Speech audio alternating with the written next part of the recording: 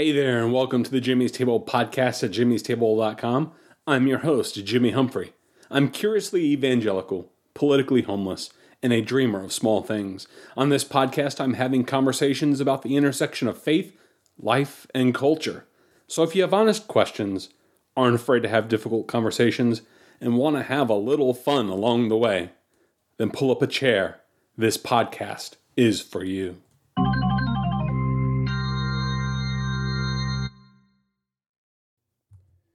So today's episode 173 of the Jimmy'sTable.com podcast is about why your calling isn't that important. It's probably going to step on some toes out there. Hopefully it's a little thought-provoking for some of you. So let's just go ahead and jump right into it. Why don't we? What if our purpose, our calling, what we think we're here to do is less important than the type of person we are ultimately becoming? We see this live out all the time, I believe, in scandals in which individuals like pastors or other high-profile type figures who should know better and who we expect a lot more of are caught in having affairs. Some such individuals refuse to resign, or those that do get immediately placed on some sort of restoration track that promises to have them back in all good time. Our obsession with this sense of calling is, I believe, over the years, and that I've come to discern and see not only in myself, but a lot of people that I know, has more to do, I believe, with ego and being self-absorbed and narcissistic notions that we have about ourselves. That's not to say that God isn't involved in some of our sense of calling. I believe he definitely can be. But I find at the end of the day that even for the things that God has called us to do, and the ministries and jobs and occupations that we feel a sense of him wanting us to walk in and to follow, that we can't help but get high off our own supply in the process. And as a result, we start really thinking that somehow we're really important or special, and if I might use some Pentecostal terminology, anointed. Ha! Glory!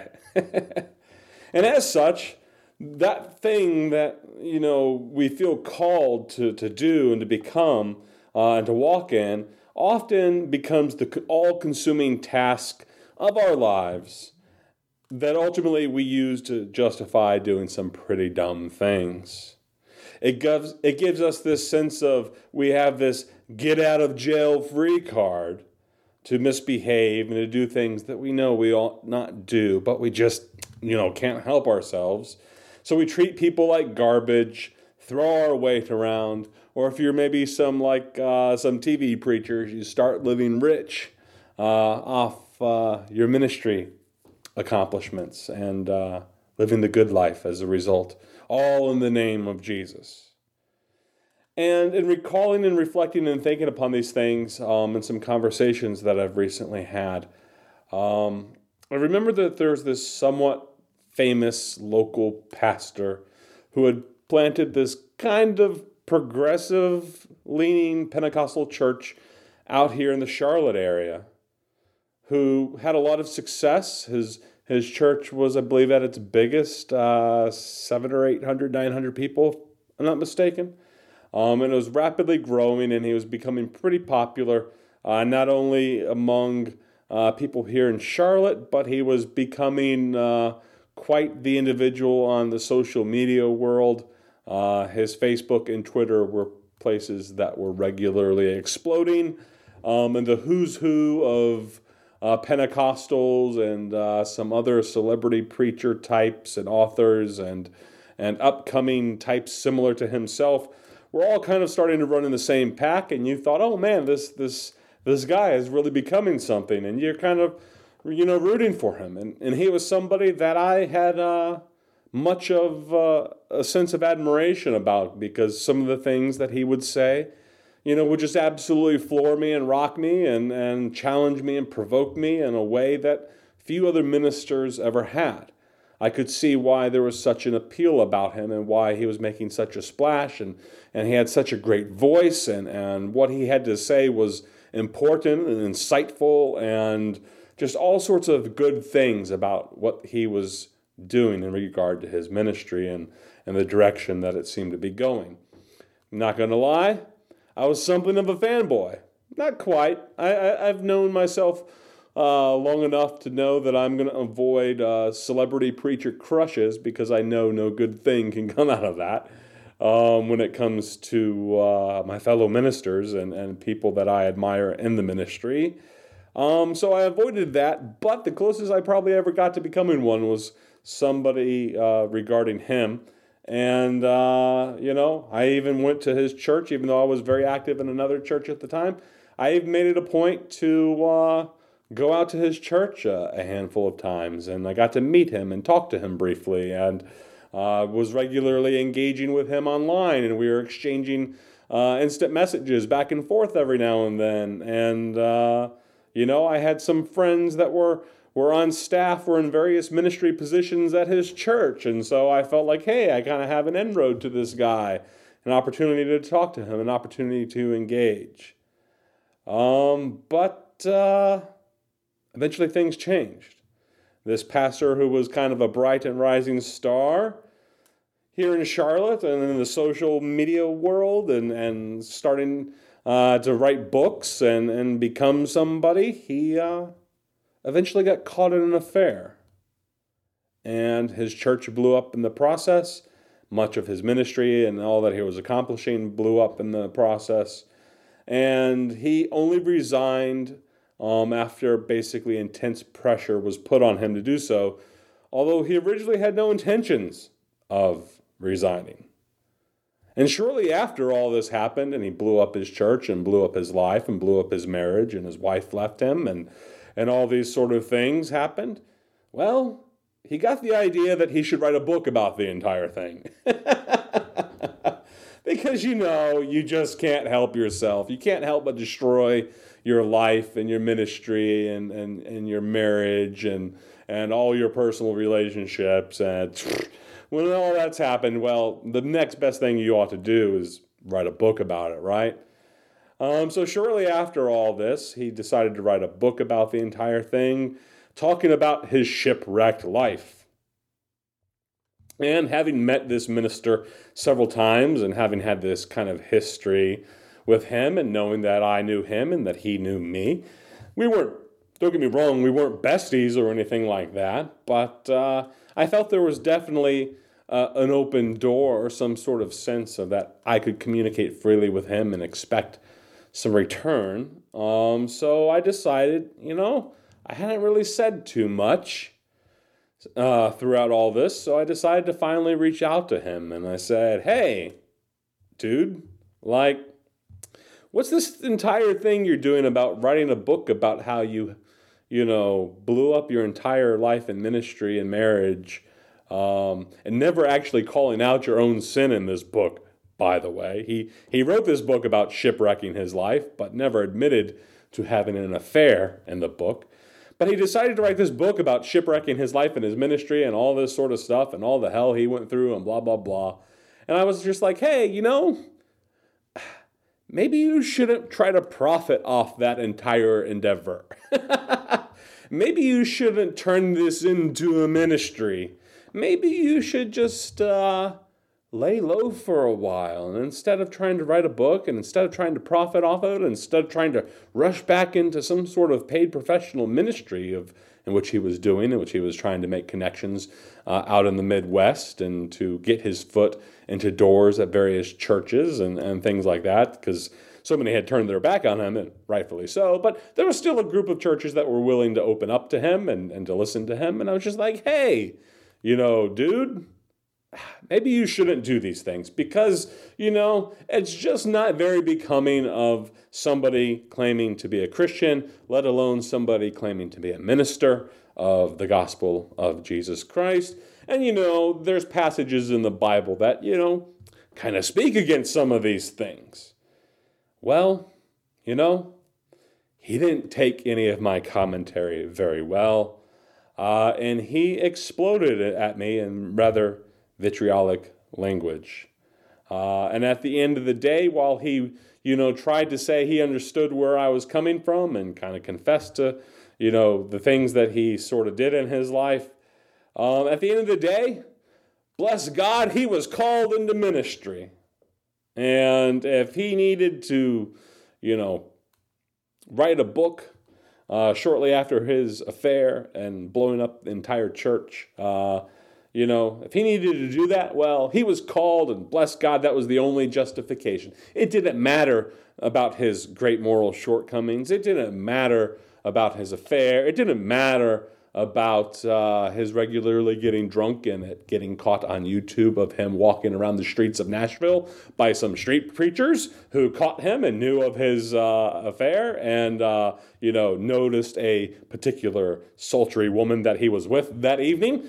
It didn't, none of this stuff mattered to him. All that mattered was his sense of calling and sense of being in ministry. Who he was and his behavior, his shortcomings, his moral fallout, his destruction of his marriage, his church, and all those sort of things, none of that ultimately mattered to him. All that mattered was he was called to ministry. And I hate to say all this. I'm going to hide his name, although I think I've probably given enough clues for those of you who want to dig on the internet and find out who he is. I don't mind if you do, but I'm just not going to call him out because I don't need to really draw that much attention directly to him as a person. There's no profit in that because, I realized that this is somebody that I had previously looked up to greatly, and it hurt me to see who he had become. And now I realize that this man, even though he's the smartest guy in every room that he's ever going to enter into, he's just an idiot and a fool and some guy who's high off his own supply. He thought his purpose and his calling was the most important thing in the world. And he didn't mind going to fulfill and profit from it, even if his character wasn't up to snuff and he hurt a lot of people in the process. Because all that mattered was that he was called. And it didn't matter any of the, I mentioned to him, like, hey, what about these character traits expected of a minister as outlined in 1 Timothy chapter 3? And, he just shrugged it all off. It didn't matter to him what the characteristics of what a minister was supposed to be. All that mattered to this man was his calling. The man is a fool.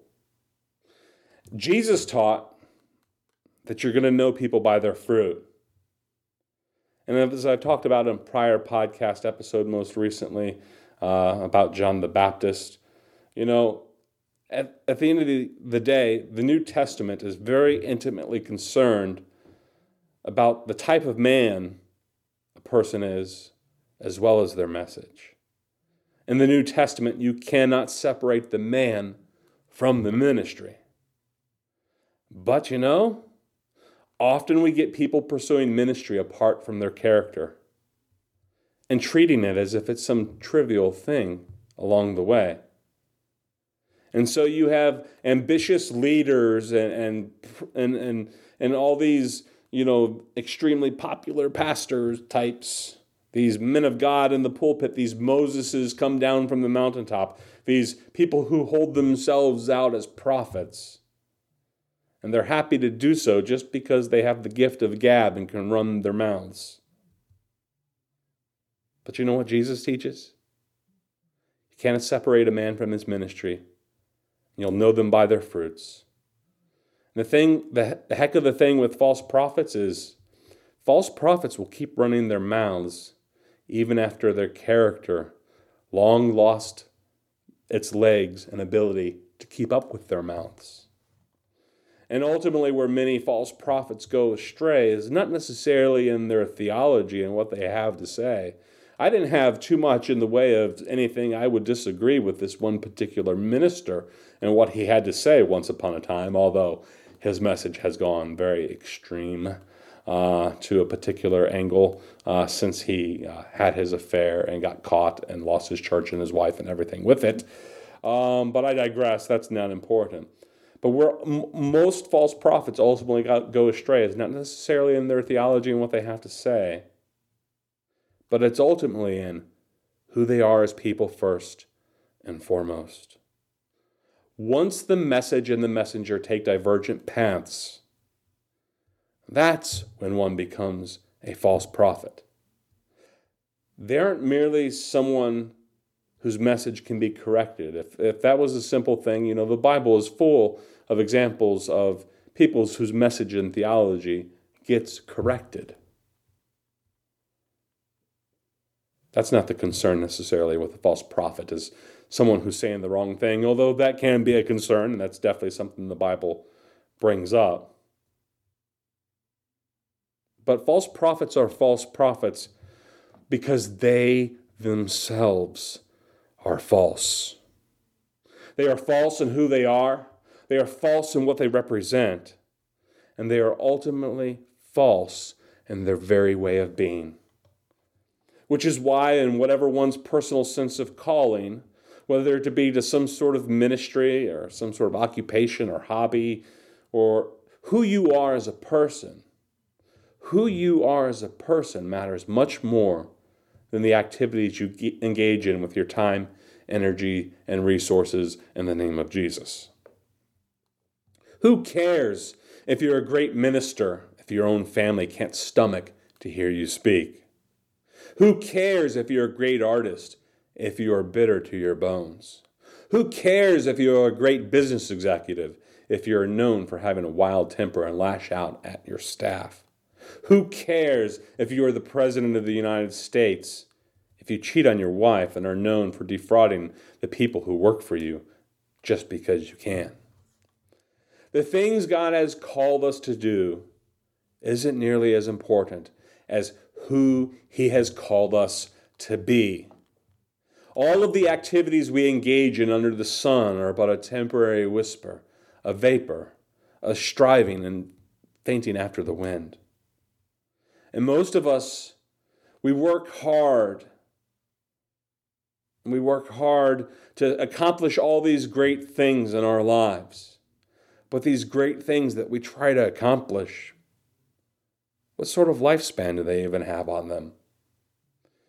Few of them last more than a year or two of the things we accomplish, let alone few of the things that we accomplish lasting the span of our lifetime.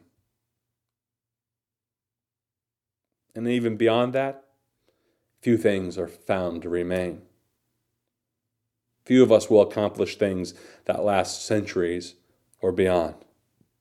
100 years from now, a picture of you probably won't even exist. And your grandchildren will probably barely even think about you or mention your name or anything that you even accomplished with your life. Sorry to burst your bubble about the seemingly insignificant nature of all that you're striving to accomplish in your life and working so hard to do. But it's true. It's true. And I think if you think about it, we all know this. So then, that kind of begs the question. If what we do doesn't matter, or has very short lifespan, and you might be able to argue, hey, you're a preacher and what you accomplished was for God, and people are in eternity because of you and your ministry and blah, blah, blah, and that's great.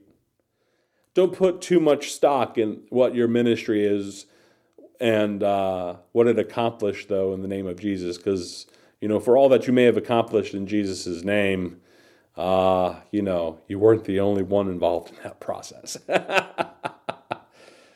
But it begs the question, though, what are we to do? If we are not the sum of our accomplishments and our ministries and our jobs, then what? Why are we doing what we're doing every single day? What is it that we're chasing after in all that we do? What is it that God placed us ultimately here for, if it's all so just fickle and of little value in the grand scheme of things? I believe that instead of focusing, and we have this absolute crazed focus on what we are called to do, I believe instead of focusing on what we are called to do, we need to focus on who God is calling us to become. And don't get me wrong, that's not to say that God isn't calling us to accomplish certain tasks, to enter into certain occupations or ministries. I believe He certainly does such things. But even greater than what God has called us to do, I believe is the type of person that He's ultimately calling us to become. In Romans 8:29, the Apostle Paul says that God has predestined us to become conformed to the image of His Son. Tasks, occupations, hobbies, ministries, these are all things that are important, but they're all temporary assignments at the end of the day. But who has God called us to be as people? This is something that will occupy the entirety of our lives and live on well beyond us and even throughout all of eternity.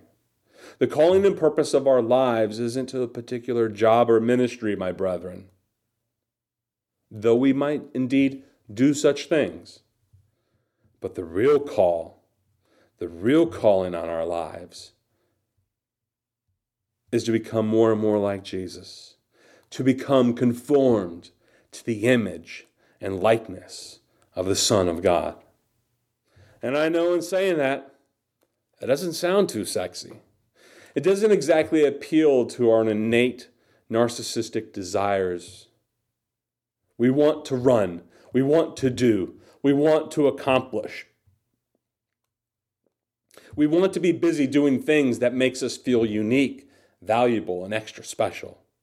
We want to feel anointed, and as if God has got our back in whatever the task it is we are doing, because that is somehow what gives us meaning and a sense of purpose in this world. And we want to blame God on such things because at the end of the day, I believe we're ultimately deeply insecure about ourselves. So we have to therefore imagine that God has given us this extra special task and this thing to accomplish in this world, this ministry, this job, this occupation, this hobby, this thing that we can put into action and do. But in truth, I believe on this side of eternity, we'll probably never fully grasp what it is that God put us in this world to accomplish. The odds are the real difference we will have made that long outlives our lives will be measured not in all the things that we consciously consumed with our focus and attention and all the energy that we spent on all the things that we did, but rather it'll be in all the little things that we did along the way that we even completely forgot about and won't be reminded of until the day of judgment. And we'll do those things not because of who we thought we are and what God wanted us to accomplish with our lives. Rather, we'll do those things because of the type of person that God was making us into along the way.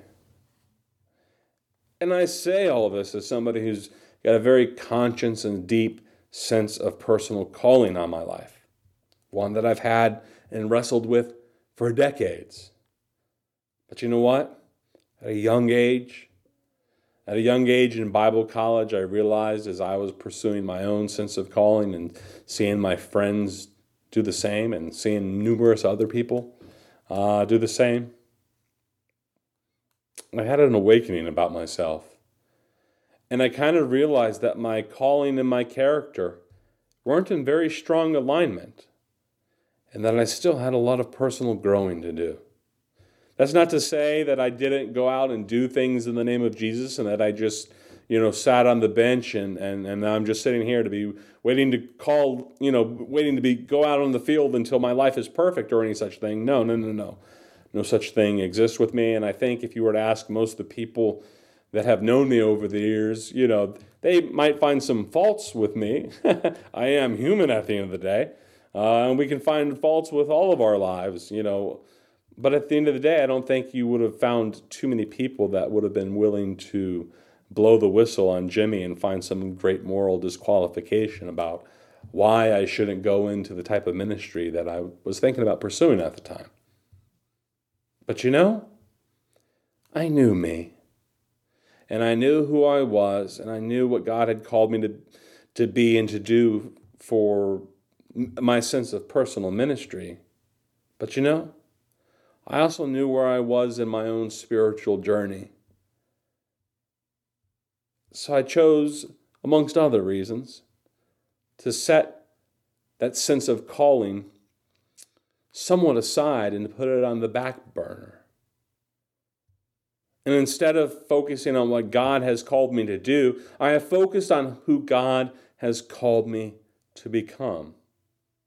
And while I've arguably still engaged in a lot of what I believe God has called me to do along the way, it's never been my primary focus or motivation. Instead, as I focused on becoming more and more like Jesus in my life, little opportunities to minister have simply opened up along the way. And as I sit here and reflect upon my life and where I am even now in my own life, I sit there and imagine the disasters I would have caused had I simply made my focus on doing instead of becoming. And I simply sometimes wonder if I couldn't have done more. And I still wonder at times if I couldn't yet still do more in the future and fulfilling that sense of calling and ministry that I have. But the further I get along in my journey, I find those questions haunt me less and less. For the longer I am walking with Jesus, the more I become excited into the person that God is making me into. And the things that I accomplish in His name, while important, no doubt, those sort of things just don't have the luster to me that they used to have. For who I am becoming is infinitely internally more important than anything I have ever done or will ever do. And ultimately, at the end of the day, I'm not so much focused on what I can do for Jesus. Rather, ultimately, I want the man in the mirror that I see every day to look like Christ. So my question to you today is simply this. Think about this for yourself. What's a bigger motivation in your life right now? To answer some sense of calling you have into ministry or to some job or some hobby? Or to become conformed to the image of God's own Son? And I think if you were to answer that question, it's not one that you're going to have to search very hard to find the answer to. It's right there on the surface. It's ultimately a very surface level question, isn't it? Because I believe the question is answered every time you look in the mirror. And it's something that others can clearly see in their day-to-day interactions with you. You know you and what you're after. And others know it too. So what are you pursuing, my friends? Are you pursuing calling? Or are you pursuing being conformed to the image of God's Son? Everybody, this has been Jimmy Humphrey, episode 173. Why your calling isn't that important. Hope I've given you something to think about. If I have, email me, jimmy@jimmystable.com, or you can reach out to me through the social media platforms, Facebook and Twitter, by going to jimmystable.com and simply clicking on the Facebook or Twitter icons and being able to find me out there on the social webs.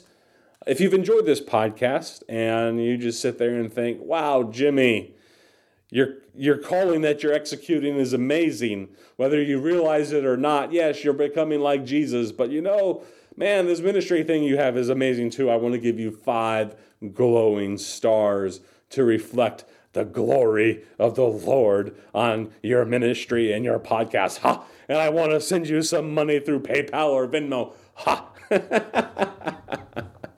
No, please don't send me any money through PayPal or Venmo. Well, if you want to buy me lunch or coffee or something, I won't be opposed. But, go ahead, leave your glowing 5-star review. And if you want to reach out and email me or get coffee or have dinner, I'll let you buy if you want to buy. Everybody, this has been Jimmy Humphrey, jimmystable.com, where I'm having conversations about the intersection of faith, life, and culture. Take care, everybody. God bless. Have a good one. That's all I have to say about that. That's so right on, man. You said it all.